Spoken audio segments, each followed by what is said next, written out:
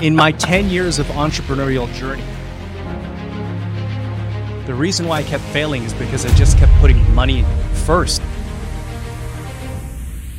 But the one time that I leveraged my strengths to try to help other people through the medium of the podcast, that's where the abundance came from. And that's why I'm so passionate about talking about personal branding. And part of personal branding is unearthing your unique talents and abilities.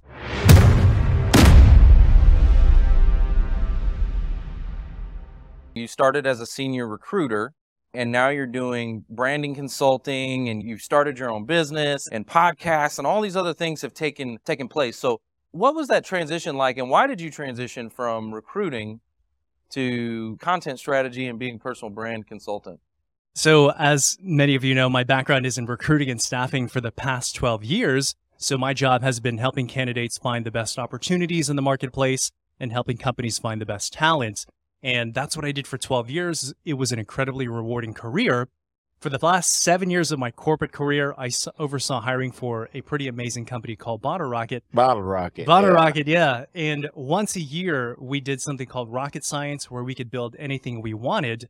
And in 2016, for my rocket science project, I started my podcast, The Pathways to Success. And fast forward to present day, I produced 177 episodes. It's led to sponsorships, got signed by a talent agency, got signed by a speaking agency, and then eventually I built a consulting company which replaced my income and set me on this path of full-time entrepreneurship. So what it was over time, as you all for sure 100% know, was the benefits of having a personal brand. It allowed you to access people, build trust, and vastly expand your network. And I wouldn't have gained those insights if it wasn't for my podcast. And now I've packaged that into a program, and now I teach sales and recruiters how to do that to perpetuate their own message in their own business. That's really cool. Yeah, it kind of started as like a hobby, or just like you said, like an experiment. Yeah, an experiment. Yeah, and you know, the truth is, although I've been working a corporate career, I've been very entrepreneurial since I could remember. And I was always really frustrated in trying to find out what that identity was for me. And 2016, when I started this podcast, was the first time I ever started something just for the pure love of it. Mm-hmm. And from that came all of this abundance. It allowed me to stop worrying about, you know, money and acceptance and likes and things like that, and just focus on the art. And from that, I got good at this one particular thing, gained these insights, and now I can use them to serve other people. Natural progression, it probably seemed like, doesn't it? It felt like a natural progression. And because it was coming from like this intersection, as I mentioned, like in the video, of my natural strengths, areas of interest, and value creation for others, when people started paying me to say things and do things that were within that intersection, it felt so organic.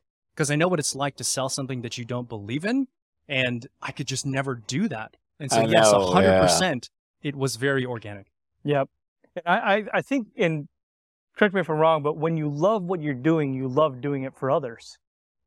Yeah, 100%. And when you do something you love, it seems to unlock the best version of yourself. And therefore, you can present the best version of yourself and access to other people, and really, you know, put your best into everything that you do. Man, how'd you get so polished? It's not polished in a way that's not authentic. This is you. And like some people, you can tell they're trying too dang hard. You know what I mean? Yeah. You just have this way of speaking that really is, it's really good, man. I got to say. Well, thank you very much. I appreciate it. Yeah. I'm getting that age where I can't even remember what it is I'm trying to say. Do you just practice in the mirror or something? You know, honestly, it's a mixture of nature versus nurture. And first off, thank you for that comment. But, you know, actually in the early days, it worked sort of against me. Like, I heard one of the biggest criticisms I got when I graduated from college, because I was actually rejected 37 times in a row. What? Okay. When I graduated from college, trying to find my first corporate job. But, you know, throughout that process, I was learning how to present in an interview, how to follow up, how to learn this job search process. And of course, the one company that made me an offer was Robert Half International. And that started my recruiting career. Oh, okay. So instead of spending every waking hour of my day trying to find a job for myself, I then began a career helping other people do that. So, but yeah, in the beginning, the criticism was, it seems over like too polished, and I can't tell if you're sincere, but that naturally is the way that I talk, you know? and so That's part of the whole self-awareness piece also. It's like understand what your strengths are, add skills to them, and use them to help other people. I So love that. Did you guys hear that? To use them to help other people. God blesses us to help other people. You guys learn that. Yeah, we're all blessed to be a blessing, right? We are. That's exactly it. do you all know Trey Bowles? I've heard that name. Yeah, like Mhm. huge in the entrepreneurial space. And I remember when I first started my entrepreneurial journey, I was asking for all sorts of advice to start a business. And he said, there's only one thing I need you to know right now. And that is know that God leased you talents. And it is your job to discover them and use them to help other people. Mm. Now, in my 10 years of entrepreneurial journey, the reason why I kept failing is because I just kept putting money first. But the one time that I leveraged my strengths to try to help other people through the medium of the podcast, that's where the abundance came from. And that's why I'm so passionate about talking about personal branding. And part of personal branding is unearthing your unique talents and abilities. And a lot of people don't think they have a gift, but it's the truth. Everyone's got everybody's one. got one. Yeah. Everybody. Everybody.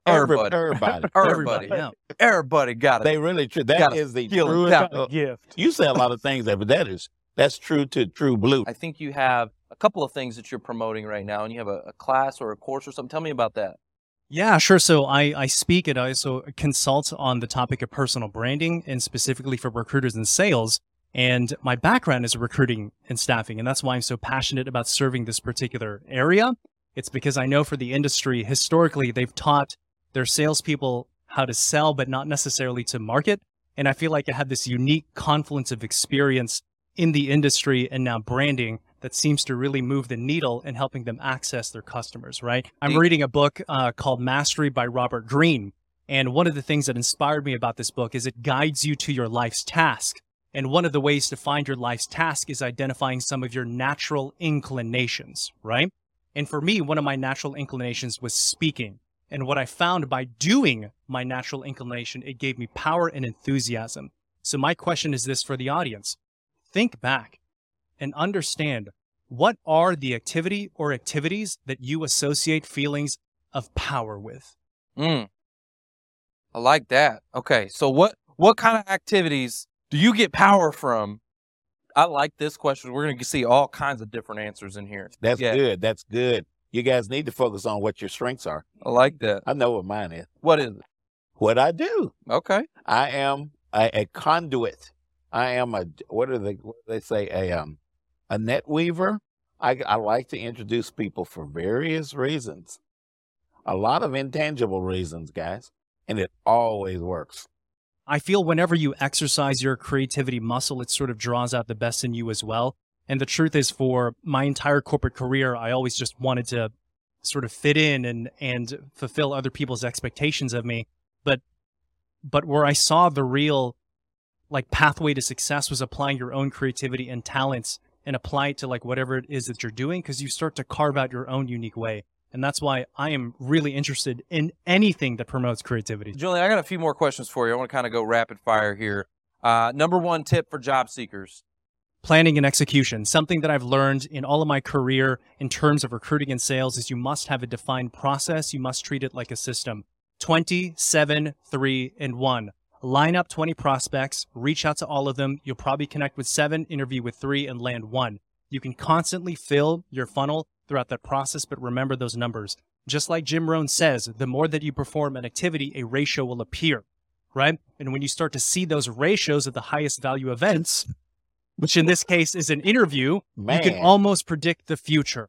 Yeah. So planning and execution. If you have that process and you know what your numbers are, right? It's not a guessing game. That's right. It is just the activity that will drive it. And so you can, reverse engineer or whatever you want to do to analyze that, but find those numbers. And that's all you have to do then. That's all you have to do is hit those numbers.